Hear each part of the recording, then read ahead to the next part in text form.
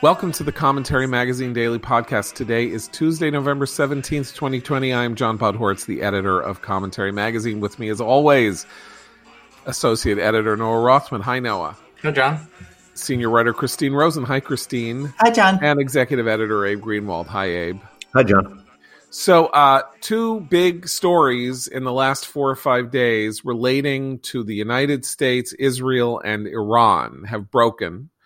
One over the weekend about how 3 or 4 months ago, the number 2 figure in Al-Qaeda was assassinated apparently by Israeli agents on a street in Tehran in his car, thus giving the lie to the idea that Iran and Al-Qaeda are not in alliance together, the argument being that since Iran is Shia and Al-Qaeda is Sunni, that they don't have anything in common.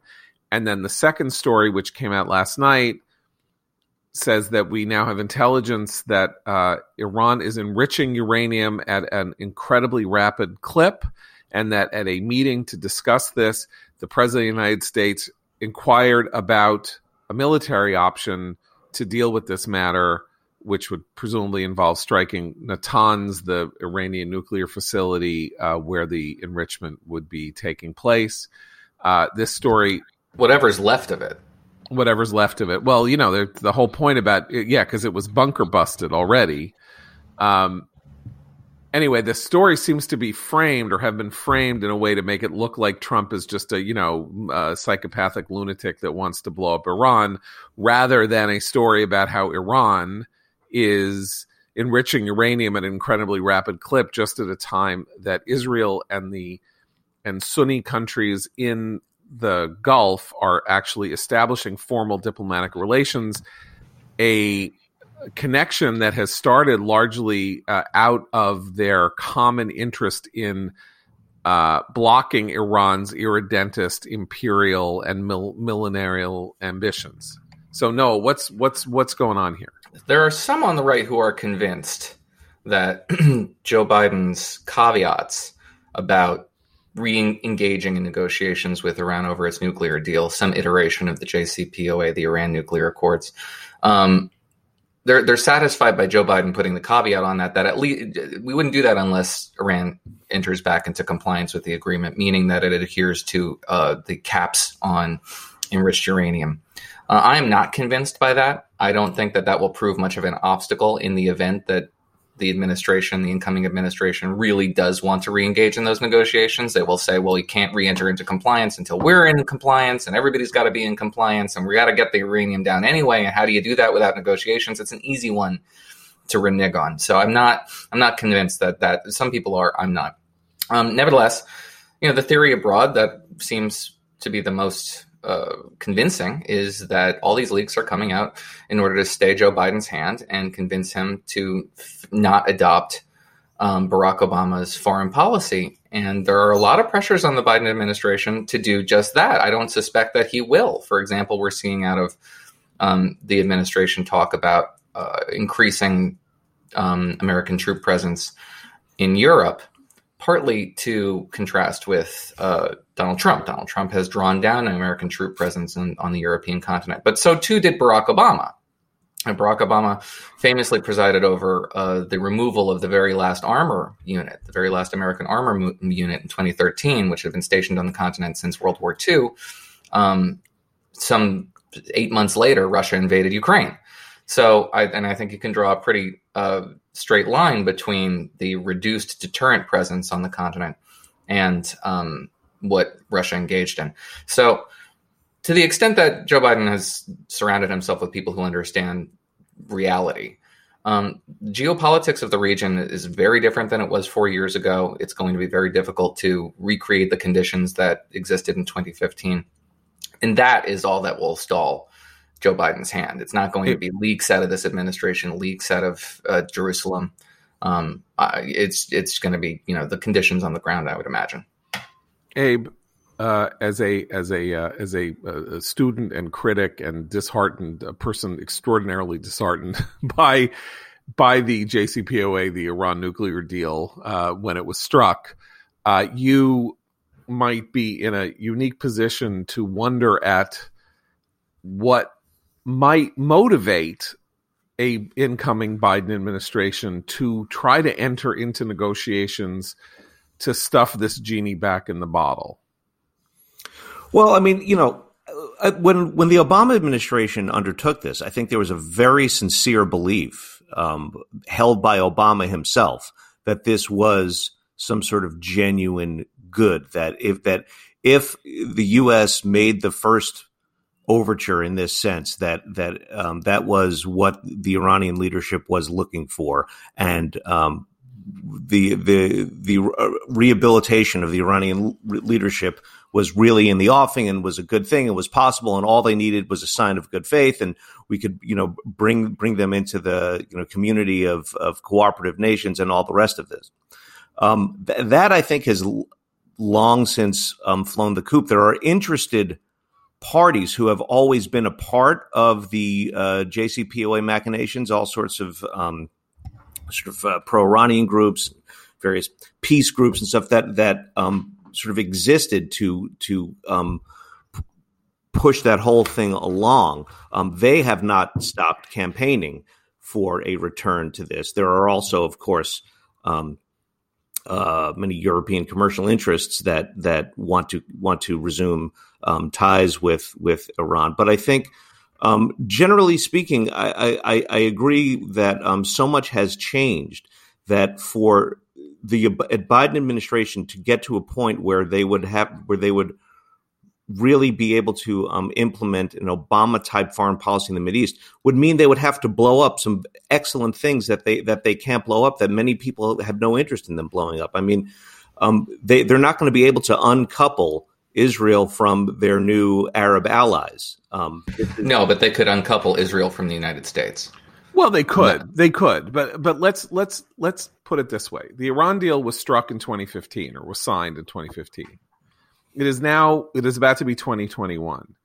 The timeline of the Iran deal in terms of restraining Iran's nuclear ambition was anywhere from 8 to 12 years. In other words, the deal itself essentially was designed to hit pause on the Iranian nuclear program until the late 2020s, at which point it would be entirely legal and unquestionable that Iran could develop a nuclear weapon if it wanted to, and enrich uranium to the level that it was weaponized. So we're now 6 years down the road from that. So the runway, if you want to go back into the JCPOA, the runway is already half gone. So if the idea is you can go back to the table and get them to extend it another 11 or 12 years, I mean, you're first of all, you're negotiating from a weak position because you're already making it clear what you want at the end, right? You want essentially the same deal you had before. Why Iran would torture itself twist itself into knots to do that when there's no $150 to $150 billion paycheck at the end of the rainbow, the way there was with the JCPOA, is very unclear. And if what you can just get is a kind of 5-year pause or 6-year pause on paper, because of course the question now is, did they start enriching this uranium because we pulled out of the deal? And therefore they thought, well, the hell with it, we're just going to start doing it again. Or were they always going to do it, which is what we thought. There was literally no reason to believe that they were going to stop enriching uranium. The whole thing with enriching uranium is you make the uranium and then you actually have to refine it in ways to bring it up to weapons grade level. And were they going to build the machines that were going to make that possible? They kept building new machines that kept speeding up the enrichment time. And I just want to remind people that Iran was never compliant with the terms of the deal, even before Trump killed it. I mean, they never allowed an inspection regime that was supposed to be there to be there. Well, and this is where I think Abe's point is really crucial when we think about how Biden is going to talk to the American people about his foreign policy going forward. We haven't had much discussion of foreign policy at all during this, for obvious reasons.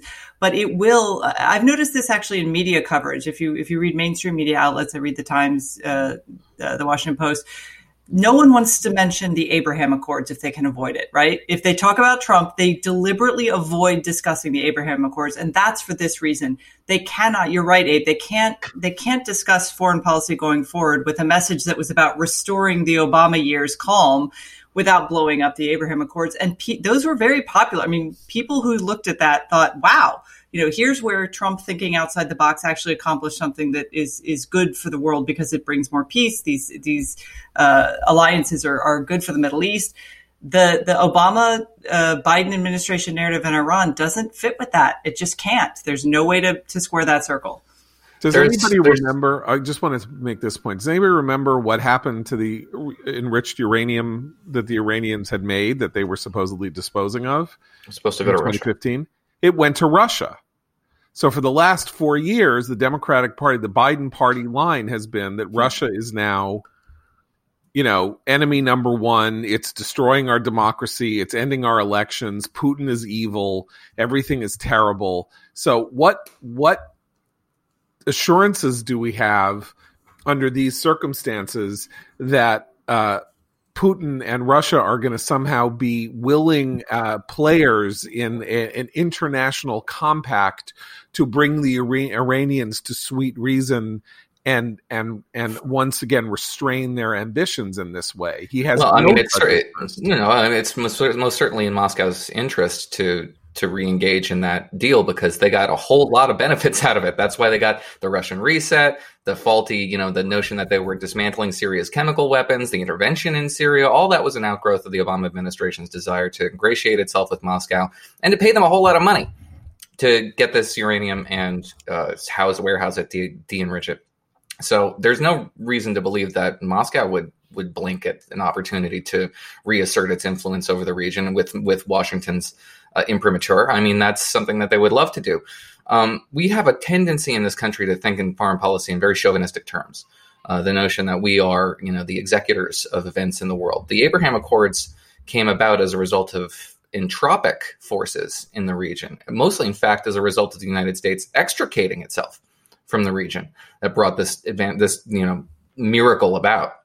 And what we don't really talk about, which may be an inevitability. By the way, I think you need to spell that out because it's a little unclear. So the topic was Obama pulling out of the Middle East, to saying that America did not want to play this role in the Middle East. And more than that, empowering Shia militias in places like Iraq, right, to supplement the Iraqi security forces, which in 2014 we found out were a paper tiger, and giving Iran a free hand in the region, terrifying all the Sunni powers. Right. So thus creating the conditions under which the Saudis basically looking down the barrel of a possible Iranian nuclear threat started making serious backdoor deals and clause with Israel because the United States said, we want to wash our hands of this. Which is why I'm bringing this up. But I only bring this up because the entropic forces were not the Trump administration, which apparently was involved in not in reasserting American, force in the Middle East or in relations between Israel and the Arabs, but in doing certain things that were indications that the world had changed, like recognizing Israeli sovereignty over Jerusalem, moving the embassy to Jerusalem, and making it clear that we were tilting firmly in the direction of Israel in the Israeli-Palestinian conflict. Anyway, I bring this up because entropic forces should probably force us to contemplate something we've otherwise been reluctant to do, which is the likely inevitability of a Saudi bomb. Crash course program, purchase one off the shelf from Pakistan, the sort of stuff that kept American nuclear strategists up at night. And we have to start thinking about that in realistic terms. And it may not be nearly as apocalyptic now as we perceived it to be. The threat being, one, perhaps, is the likelihood that the regime in Riyadh isn't as stable as we want it to be. And there are quite a few elements inside the Saudi body politic that we certainly wouldn't want to come to power, and we most definitely wouldn't want them to have nuclear technology. But barring that, the threat, as strategists perceived it to be, was in a nuclear multipolarity in the region. A bipolar system one pole versus another pole is pretty stable and pretty easy to predict. That's the dynamic that prevailed during the Cold War. A multipolar dynamic is much more akin to the dynamic that prevailed before World War II, where you have a bunch of powers that are roughly parity, and that yields to instability. But in a post-Abraham Accords world, we do kind of have something resembling bipolarity in the region. It's not nearly the multipolar, dynamic that is impossible to predict and much more volatile than a bipolar dynamic. So perhaps American strategic planners, in the absence of a military option to neutralize the Iranian threat, which seems unlikely, midwife into existence something more along the lines of a stable bipolar dynamic in the region, akin to what it prevails now in, for example, in the subcontinent. Right. Okay. So this is an important point, because when there were discussions in the 2000s of America striking Iran, this magazine published several articles on the subject. We remember John McCain singing to the tune of Barbara Ann, bomb, bomb, bomb, bomb, Iran. You remember that? Mm-hmm. So the reason that there was an argument that the United States needed to bomb Iran in order to destroy its nuclear ambitions was precisely this, that if Iran gets the bomb, the Saudis are going to get the bomb. And then you're going to have Iran with the bomb and the Saudis with the bomb and Israel with the bomb. And suddenly this incredibly volatile region where almost all the important wars of the world have broken out over the last 40 to 50 years, all of them, right? The Gulf War, the Iraq War, the Iran-Iraq War, the Israel's wars with the Palestinians, and so on. The war, the Yemen Saudi war, all of this stuff. This is not a good recipe for world stability or the survival of the planet if there are nuclear bombs flying all over the place. So the idea was we needed to step in and take a hand, and obviously the extremely troubling situation in the aftermath of our invasion of Iraq meant that even George W. Bush wasn't going to go there. And now Israel and the Saudis have taken it into their own hands. And you can almost imagine that there is a kind of implicit NATO here, which is to say, if Iran goes after Saudi Arabia, Israel may have to use its ultimate weapon against Iran in order to maintain some version of deterrence or threaten to. And that is the ultimate reason why the Saudis and Israel may, in fact, make common cause before the Saudis try to get the bomb or find. The big question mark is how Jerusalem reacts to this. I can't imagine that there would be any appetite for allowing A, Iran to develop a bomb, B, delivery vehicle sufficient they haven't, right? This assassination on the streets of Iran, which is against fair enough, is against Al-Qaeda, is yet another indication that Israel has a way of signaling to the Iranians that they can act at will inside Iran. Unlike any other country, they stole this gigantic cache of information relating to the Iranian nuclear program 2 years ago. Does anybody remember that? These boxes and boxes that were literally taken out of Iran by Israel and Bibi Netanyahu sort of released them. They've been killing Iranian nuclear scientists. They, of course, used Stuxnet 10 years ago to go after to destroy the Iranian computer formulas and formulations, helping to get the bomb. They have made it clear to the Iranians that the Iranians cannot act at will inside their own country. That is a very important part of Israeli deterrence.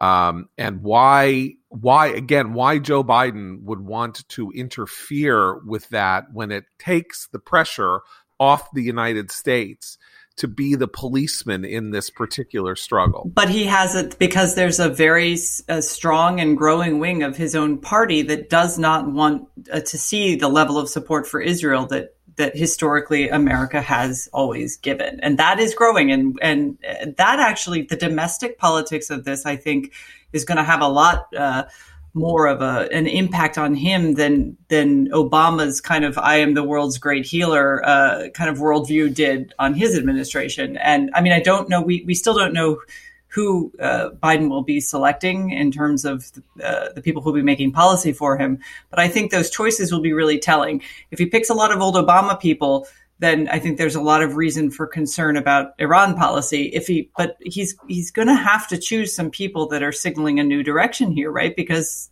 things have changed. I mean, do you guys know who? I mean, we've seen all the usual names floated, Susan Rice and whatnot, but anyone unusual come up? Anyone sort of a more creative thinker who might not, Quite the opposite. So Right. what names have we seen? We've seen Tony Blinken, who was Right. his national security advisor, who's a very nice guy. I know him. His father, Alan, was actually on the board of Commentary in the 1980s, was Clinton's ambassador to Hungary. Not Donald Blinken, excuse me. Not exactly a, not a neocon per se, but certainly somebody with Zionistic leanings, and his, as was true of Tony's stepfather, Samuel Pisar. So there's him, and then there's Susan Rice, obviously, and I guess the William outside, Burns and Chris Coons. Chris Coons, right? So William Burns is just a kind of paper pushing, conventional foggy bottom Carnegie Endowment for Peace. now, but he That's all was you need to know. yeah, and Chris Coons, who I suspect is going to get it, unless it's Tony Blinken, because he'll be easy to confirm, and he's from a rock-ribbed Democratic state where the governor, I don't know what the rule, but there's no chance that he would lose his seat, would lose to a Republican if they named him, and he's obviously very close with Biden, whose protege he is. So Chris Coons or Tony Blinken, you could have Tony Blinken at National Security at NSC, and you could have Coons at State, because it'll take a day for Coons to get confirmed. That kind of thing. Susan Rice, depending on the outcome of the Georgia specials, Susan Rice may not be confirmable. And the Republicans may use such an effort. Now, you could, by the way, come up with a political theory that goes like this. Susan Rice, being a black woman, comes up to be Secretary of State, and the Republicans oppose her, and Biden nominates her on purpose, because even if she loses, he could then make her national security advisor, because that's not a confirmable post. But even if she loses, they can use it. Like, you see, the Republicans are going after a black woman, and one of the most elite, educated, wealthy black women in the country, but no matter. Yeah, with a right-wing son, by the way. But interestingly enough, but you could see this idea that because the Democrats are so in the grips of the delusion that they can use racism as a tool to help them electorally, that maybe even Rice losing would be a wise thing. By the way, there's a very interesting, not to keep like jumping off point here, but it's not really off point at this point. Nate Cohn of the New York Times has an analysis of the results in Georgia. And Georgia is an unusual state, because when you submit your ballot, or do a ballot request or whatever it is, there is actually a box on which you can announce your ethnicity. And apparently 90% of the ballots featured people selecting their ethnicity. And so we sort of know who the people are who voted by race. And it turns out that black turnout in Georgia in 2020 was lower than it has been since 2006. Lower. So the Stacey Abrams registering 800,000 people, which we can now refer to as the myth. Yes, the Stacey Abrams myth. Just another myth. I mean, they're starting to pile up. No, but this is fascinating, because I assumed it was true. Like, how could you not assume it was true? Like, increased black turnout, Biden wins by 14,000 votes in Georgia. There it is. Guess what? It's white women in the suburbs yet again. The anti-Trump coalition is not the Democratic coalition, which is what we were talking about with Steve yesterday, and it consists of wine moms in yoga pants, who are very attuned to racial animus. Well, and I would suggest everyone take a look at the nonprofit listings that Stacey Abrams' organization will have to turn into the IRS in future years. I bet she did raise a lot of money off of them. The Myth raises money, which actually, and that's been her job for the last few years, is raising money for her foundation. So, but it should, like, in other words, like it was a perfectly plausible argument, right? But it turns out the reason that Georgia is going purple is that white liberals are moving to Georgia, not that longtime black residents of Georgia are voting in greater numbers. That simply is not the case, as it turns out. And there's a lot of affluence in the suburbs of Atlanta and Savannah. Very.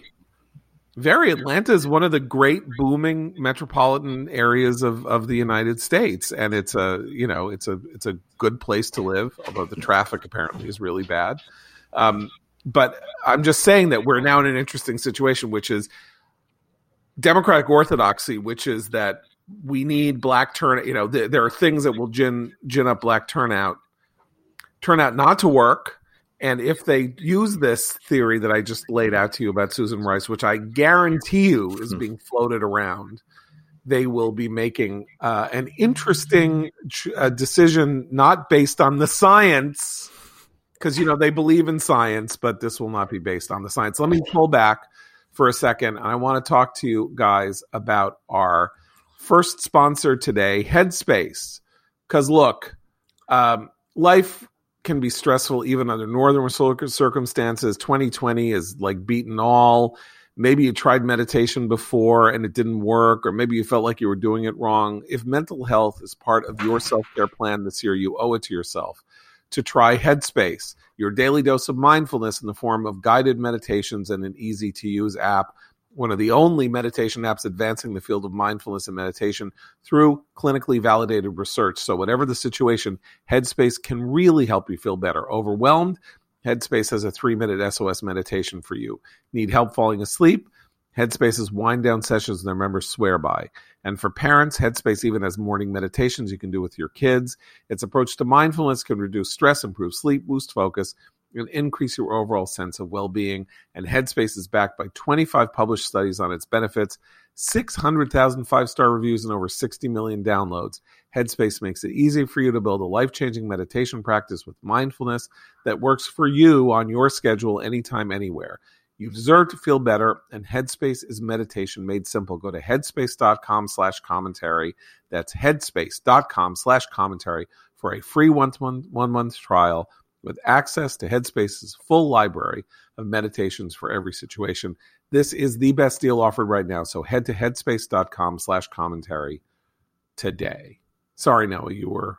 Oh, this is a good opportunity to really just touch on the Georgia Secretary of State news that we had yesterday. Yes. So the Secretary of State, a Republican, made several allegations, most of them expressions of real exhaustion. You could absolutely sense how miserable he's been made by the position he's been put in by the Trump administration, by the Trump campaign, which is compelling them to do, as much as they can to reverse the verdict of voters in this state. He reserved nothing but contempt for Representative Doug Collins, who is now on the Trump campaign I think he's leading the legal efforts here. And he had really horrible things to say about Doug Collins, most of which I believe. But that didn't make the news. What made the news is this notion that Senator Lindsey Graham had put pressure on him to invalidate legal votes in the effort to push Donald Trump over the top. I'm really skeptical of this. Maybe it's hopelessly naive to say that this was a miscommunication. That's what Lindsey Graham's story is. And so far it's he said, she said. So everybody rushing to judgment here is really just indulging their biases. But the stakes are so low in Georgia. If Georgia were reversed, Joe Biden would still be president. For Lindsey Graham to exert that kind of pressure, very legally dubious outcome that he's allegedly seeking here, when the stakes are so low and the consequences are so high, and Lindsey Graham is a much more savvier operator than that. I mean, maybe I'm just being really naive here, but I think Occam's razor and Hanlon's razor suggest that this is a miscommunication, and the Secretary of State is in a terrible position and is exasperated by that position and misinterpreted these remarks. That's, at least it makes the most sense, as opposed to Lindsey Graham putting it all on the table, all on the line for an outcome that wouldn't affect anything other than his own career. I don't understand it. I think that this story is interesting because if Brad Raffensperger misread Lindsey Graham, and I suspect you're right that he did, there is nonetheless something about the fact that Lindsey Graham called him to talk about this in his position as chairman of the Senate Judiciary Committee that in and of itself has a, that's a nice state you have. Too bad if something were to happen to it, quality to it. Why is Lindsey Graham calling Raffensperger? He's got no role in this. He has literally no role in this.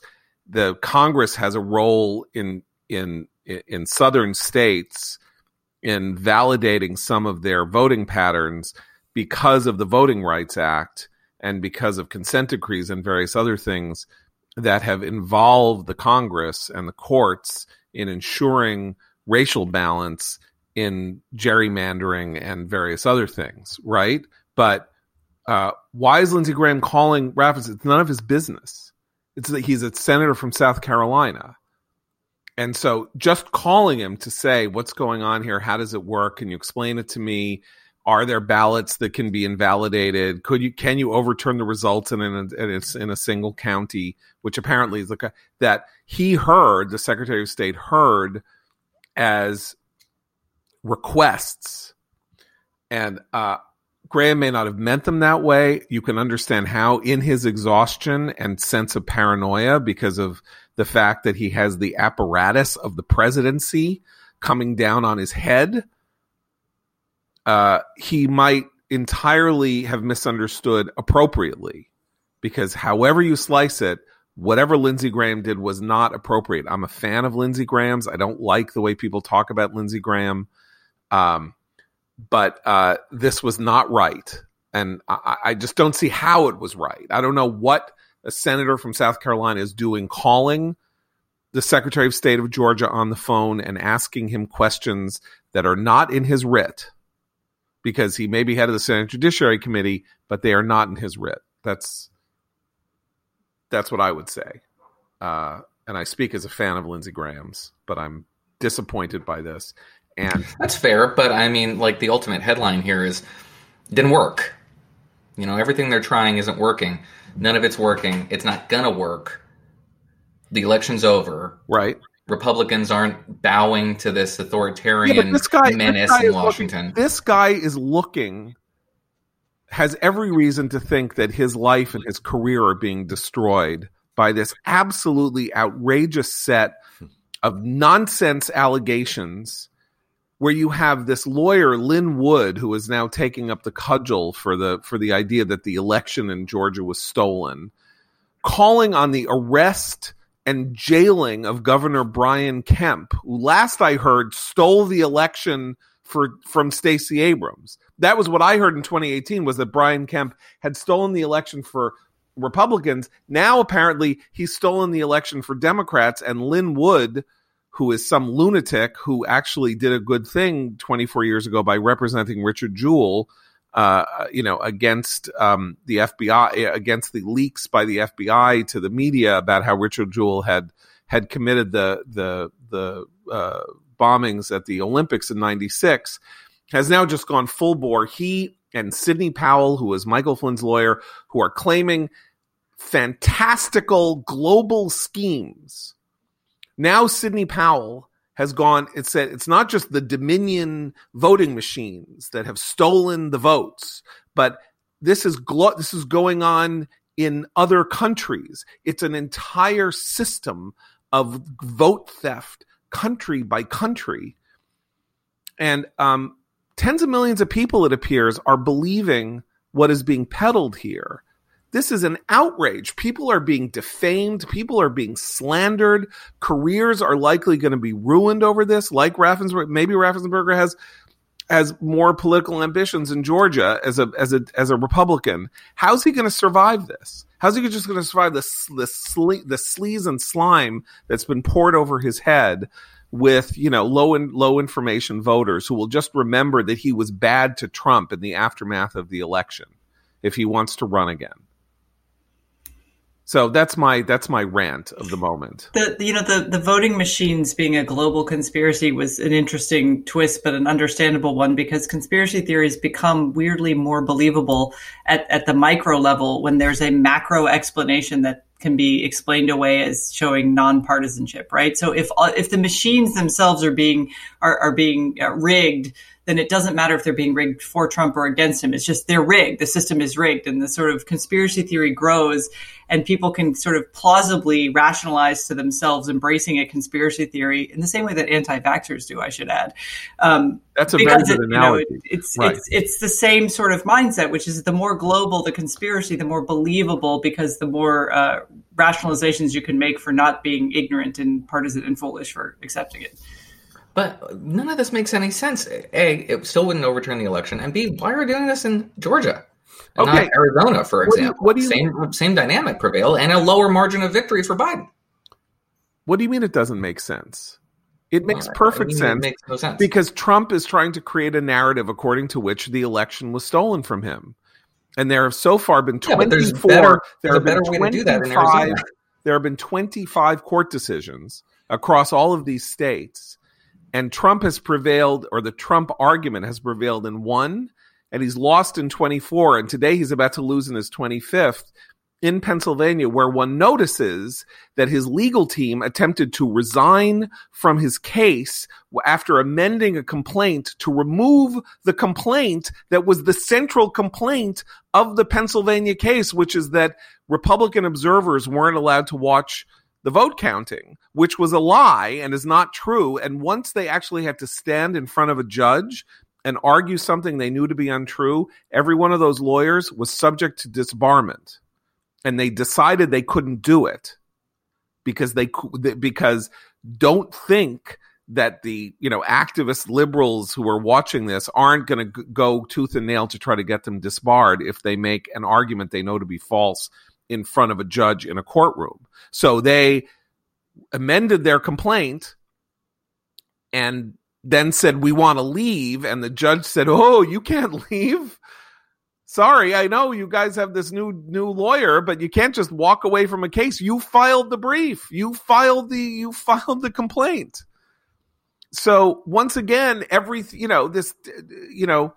Trump has a fascinating ability not only to, harm his enemies, right? Like Flake and Corker and people like that, whom he deems to be a threat to him or nasty to him or something like that, and kind of ends their careers. But even the people who are working for him, he and his people make demands on that end up getting them in huge amounts of trouble. And these lawyers are going to be in huge amounts of trouble. We'll see what happens when they go into court today and try to open their mouth and say something. You got judges saying to them in Michigan things like, oh, come on. I mean, literally a judge in Michigan, when this guy said, and they have all these individual cases of people saying that they saw voter fraud. And then when you put a slight pressure on it, it turns out they saw a guy in a truck standing with a license plate from out of state near the polling place. So Trump really should have hired, because he's behaving like a celebrity behaves. When a celebrity reads a nasty story about themselves in the newspaper, they want their celebrity lawyer to sue the newspaper, because how dare they say these very true, nefarious thing about me. Trump kind of behaves like he's a celebrity whose lawyer should argue whatever he's offended by. But unfortunately, was the president, and this is election law, and it's very technical, and there are rules. I'm laughing, but I mean, the other side of this is that, John, to your point that, these people could get disbarred. There were protests here in Washington over the weekend. They're protesting the law firms that were suspected to be representing Trump in legal cases. They were spray painting their office buildings, and, sort of left-wing activists were attacking these law firms and, threatening them because they were representing the president, which I think is kind of abominable. But he does behave like a celebrity in this case. He's mad, he's angry, he wants to lash out, but he doesn't have a legal case to make. So he's just churning through the court system. And if you're sorry. Well, just to say, if you're one of these lawyers, I mean, it's one thing a week and a half ago to have, sort of tried to mount this case for the president. But Trump himself is running out of steam with this fight already. So now you're going to go and possibly risk being disbarred or humiliated for the last 48 hours, for the last gasp of this completely dead, absurd cause. Right, Christine, you make an important point about sort of celebrity law, because of course most of those are like civil. They're like filed civil cases, and then they're for damages. You file it, and you bill your $1,000 an hour to your idiot client, and then it goes to a courtroom, and the judge dismisses it it just dismisses the case, and it's over with. It's not some high profile effort to deal with the most important thing that happened in the United States in 2020, where you can't just humor somebody by writing a nonsense brief and then get a pat on the head. Like, this is getting attention, and you are putting your head into the guillotine here. So let's talk a little bit about our December issue, because we're just bringing it out today, and each of my colleagues here has a remarkable piece in this issue. Abe, let's talk about your book review, which leads our politics and ideas section. Review of Rod Dreher's Live Not by Lies. Sure. So Rod Dreher, who's a sort of a friend of ours, has written a book, Live Not by Lies. The title is a quote from Alexander Solzhenitsyn. And Dreher's point here is that the U.S. is on the verge of kind of soft totalitarianism, whereby there is an ideological force that seeks to remake reality and force all of us to conform to it. He's talking here, of course, about radical leftists and their versions of everything from, gender to social justice on racial issues and the supposed injustice of the American system and the rest of it. And what he does in the book is he looks toward the Christian dissidents in the Soviet Union, what they did, how they not only resisted the hard totalitarianism, and Dreher makes that distinction between the hard totalitarianism of the Soviet Union and the soft totalitarianism of what we face, what they did to resist that, but also to preserve their faith. So it is a book aimed at Christians, but I think people of faith generally. And there are the lessons that he takes away from their lives and their efforts are essentially to consider the family the sort of first fighting unit against the larger totalitarian regime or reality. Show solidarity to others in dissent, to preserve cultural memory, because, as he points out, part of totalitarianism is to destroy the current reality, and which is, I think, applies perfectly here. In the case of the U.S., as we see, all the tearing down of statues and the destruction of history and the rewriting of history generally, so to preserve that cultural memory. There are others that I'm forgetting in the moment, but and essentially to not live within the lie that the revolutionaries try to assert. Christine, you've written a piece that we call "You're White and You're White and You're White." About the election. Explain why we called it that and why that's important. Actually, it builds quite a bit on what Abe was just describing about Rod's book, and it was prompted by our very fun experimental live blogging the election night results, where I started noticing that when when results that surprised liberal commentators came in, such as Hispanic voters in places like Florida and Texas going much more for Trump than was predicted in the polls, the reaction wasn't, wow, boy, we didn't see that coming, or, oh, the polls might be wrong. The reaction on the left for a lot of commentators was, well, they're not really Hispanic. They're actually more like white people. So in real time, you could see a narrative developing about Venezuelan Americans, Cuban Americans, and also actually quite a lot of Latino and Hispanic communities along the border in Texas, that they weren't really ethnic because they didn't vote for the Democrat. And I was fascinated by this. And so dug a little deeper. I looked a little bit at the exit polls, which, as we know, are not 100% reliable, but have shown a pretty consistent trend that Trump did better with certain minority groups than he was expected to do, and did better than he had with them in 2016. So I posit a kind of theory, since this was a kind of media critique, that we're actually going to see a lot more of that in the years to come. Because rather than grapple with the complicated realities of how race and ethnicity and national origin play out politically, the media would much rather retreat to their very comfortable anti-racist tropes about whiteness and white supremacy.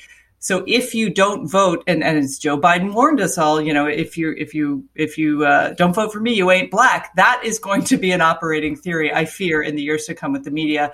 And I think we will see it in other areas as well. We see it in educational policy and educational decision making, where Asian Americans are now considered white. They used to be white adjacent. Now they're often lumped in with white students and measured against people of color. So I think the column explores that with the media specifically, but I think it's a larger trend we should keep our eye on. Right. Now, Noah, building on Christine's observations, we have all kinds of evidence that the real dividing line in this election, and maybe the dividing line of our time, is college education. That if there's one constant here, suburban, urban, white, black, that people who do not go to college are much more likely to be Trump voters or Republican voters than people who do go to college, and certainly people who graduate from college, where there seems to be an overwhelming move into the Democratic camp, which was not true until really the last decade. But you've written a piece that we call "All Are Punished," using the line of the prince at the end of Romeo and Juliet, to describe the phenomenon of this election that we've been talking about for 2 weeks, which is these two waves crashing into each other. The red wave, the blue wave that was then met by a red wave, the blue wave bringing Biden into the presidency, and the red wave harming Democratic hopes and ambitions in the Senate, the House, and at the state levels. Yeah, that piece attempts to tell the story of the last 4 years of the Trump administration in electoral terms. It begins at the dawn of the Trump administration, in which he entered office, with a fair amount of opportunity to triangulate some Democratic themes, some progressive themes, and really eat into their own turf in narrative terms, in political terms. And he sacrificed that opportunity to ingratiate himself with his own base voters, which was a trait that you saw throughout the Trump administration. And it manifested in 2018 in this spectacular backlash in places that had been traditionally Republican turf. As you said, college-educated voters were not certainly, a guaranteed Democratic constituency. In fact, the extent to which they become a Democratic constituency is evident in the very first thing that people around Joe Biden are talking about now is student debt relief forgiveness, which is pure constituency maintenance and terrible policy, but acknowledges at least the backbone of the Democratic coalition here.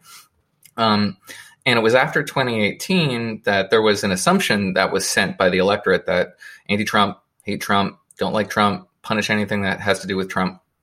But there was another signal that was sent by the electorate that was largely missed, with the exception of people like us, who noticed that the progressive resurgence that we were supposed to see, and that was manifested in the rise of the squad, was actually not indicative of the results. Across the country, progressive candidates who were, litmus tests to gauge the strength of the progressive surge at the polls lost at state levels and in districts that were competitive. Progressivism wasn't a winner. In fact, it was just the opposite. But that signal was not heeded. The media ignored it, and the Democratic Party ignored it. They committed themselves to this makeover to make themselves into this, light socialism, and to capitalize on the star power of people like Alexandria Ocasio-Cortez.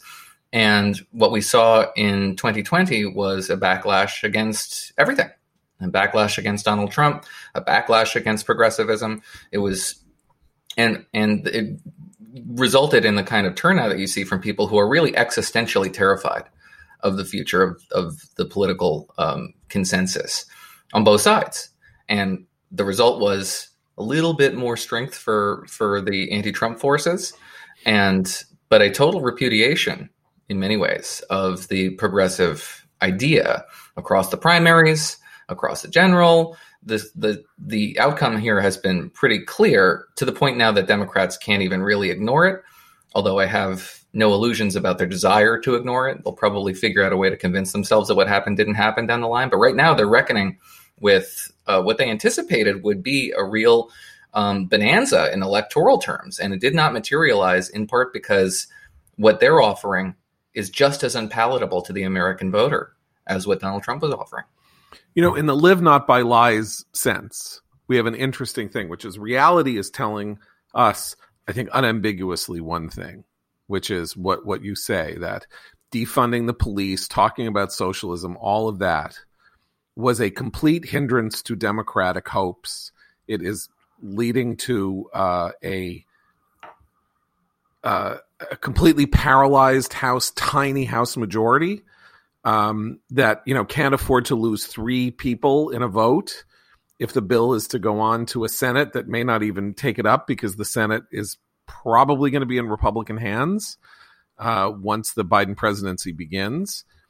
But it is very difficult for the media to take this up and deal with it as a reality because of the cultural and political dynamic of our moment, which is that since progressivism is led by young, woke people of color who are fighting the good fight against police brutality and income inequality and all of these causes, the media that aren't simply handmaidens to these ideas might be terrified to take them on.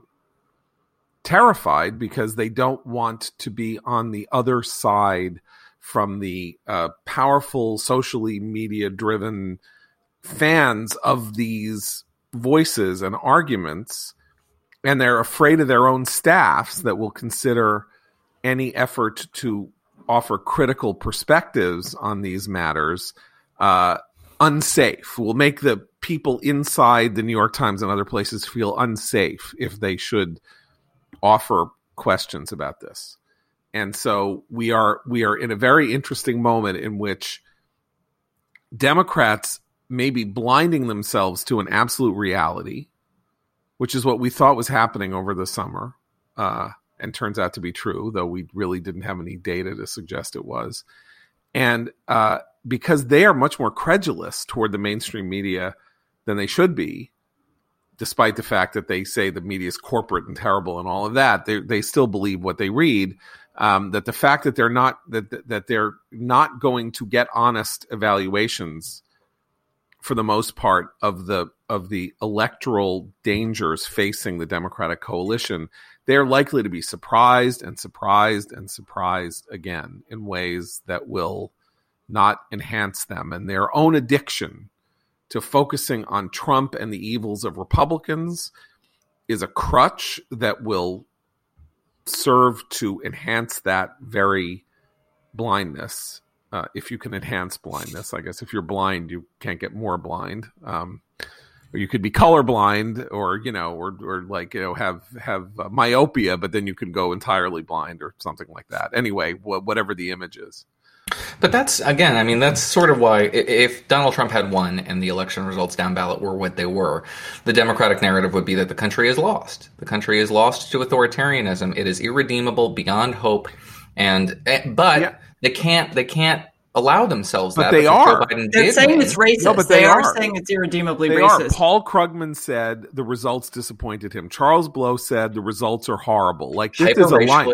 Progressives will allow themselves that narrative. Anybody else who's actually committed to winning races cannot, in part because the narrative is disputed by the presidential race.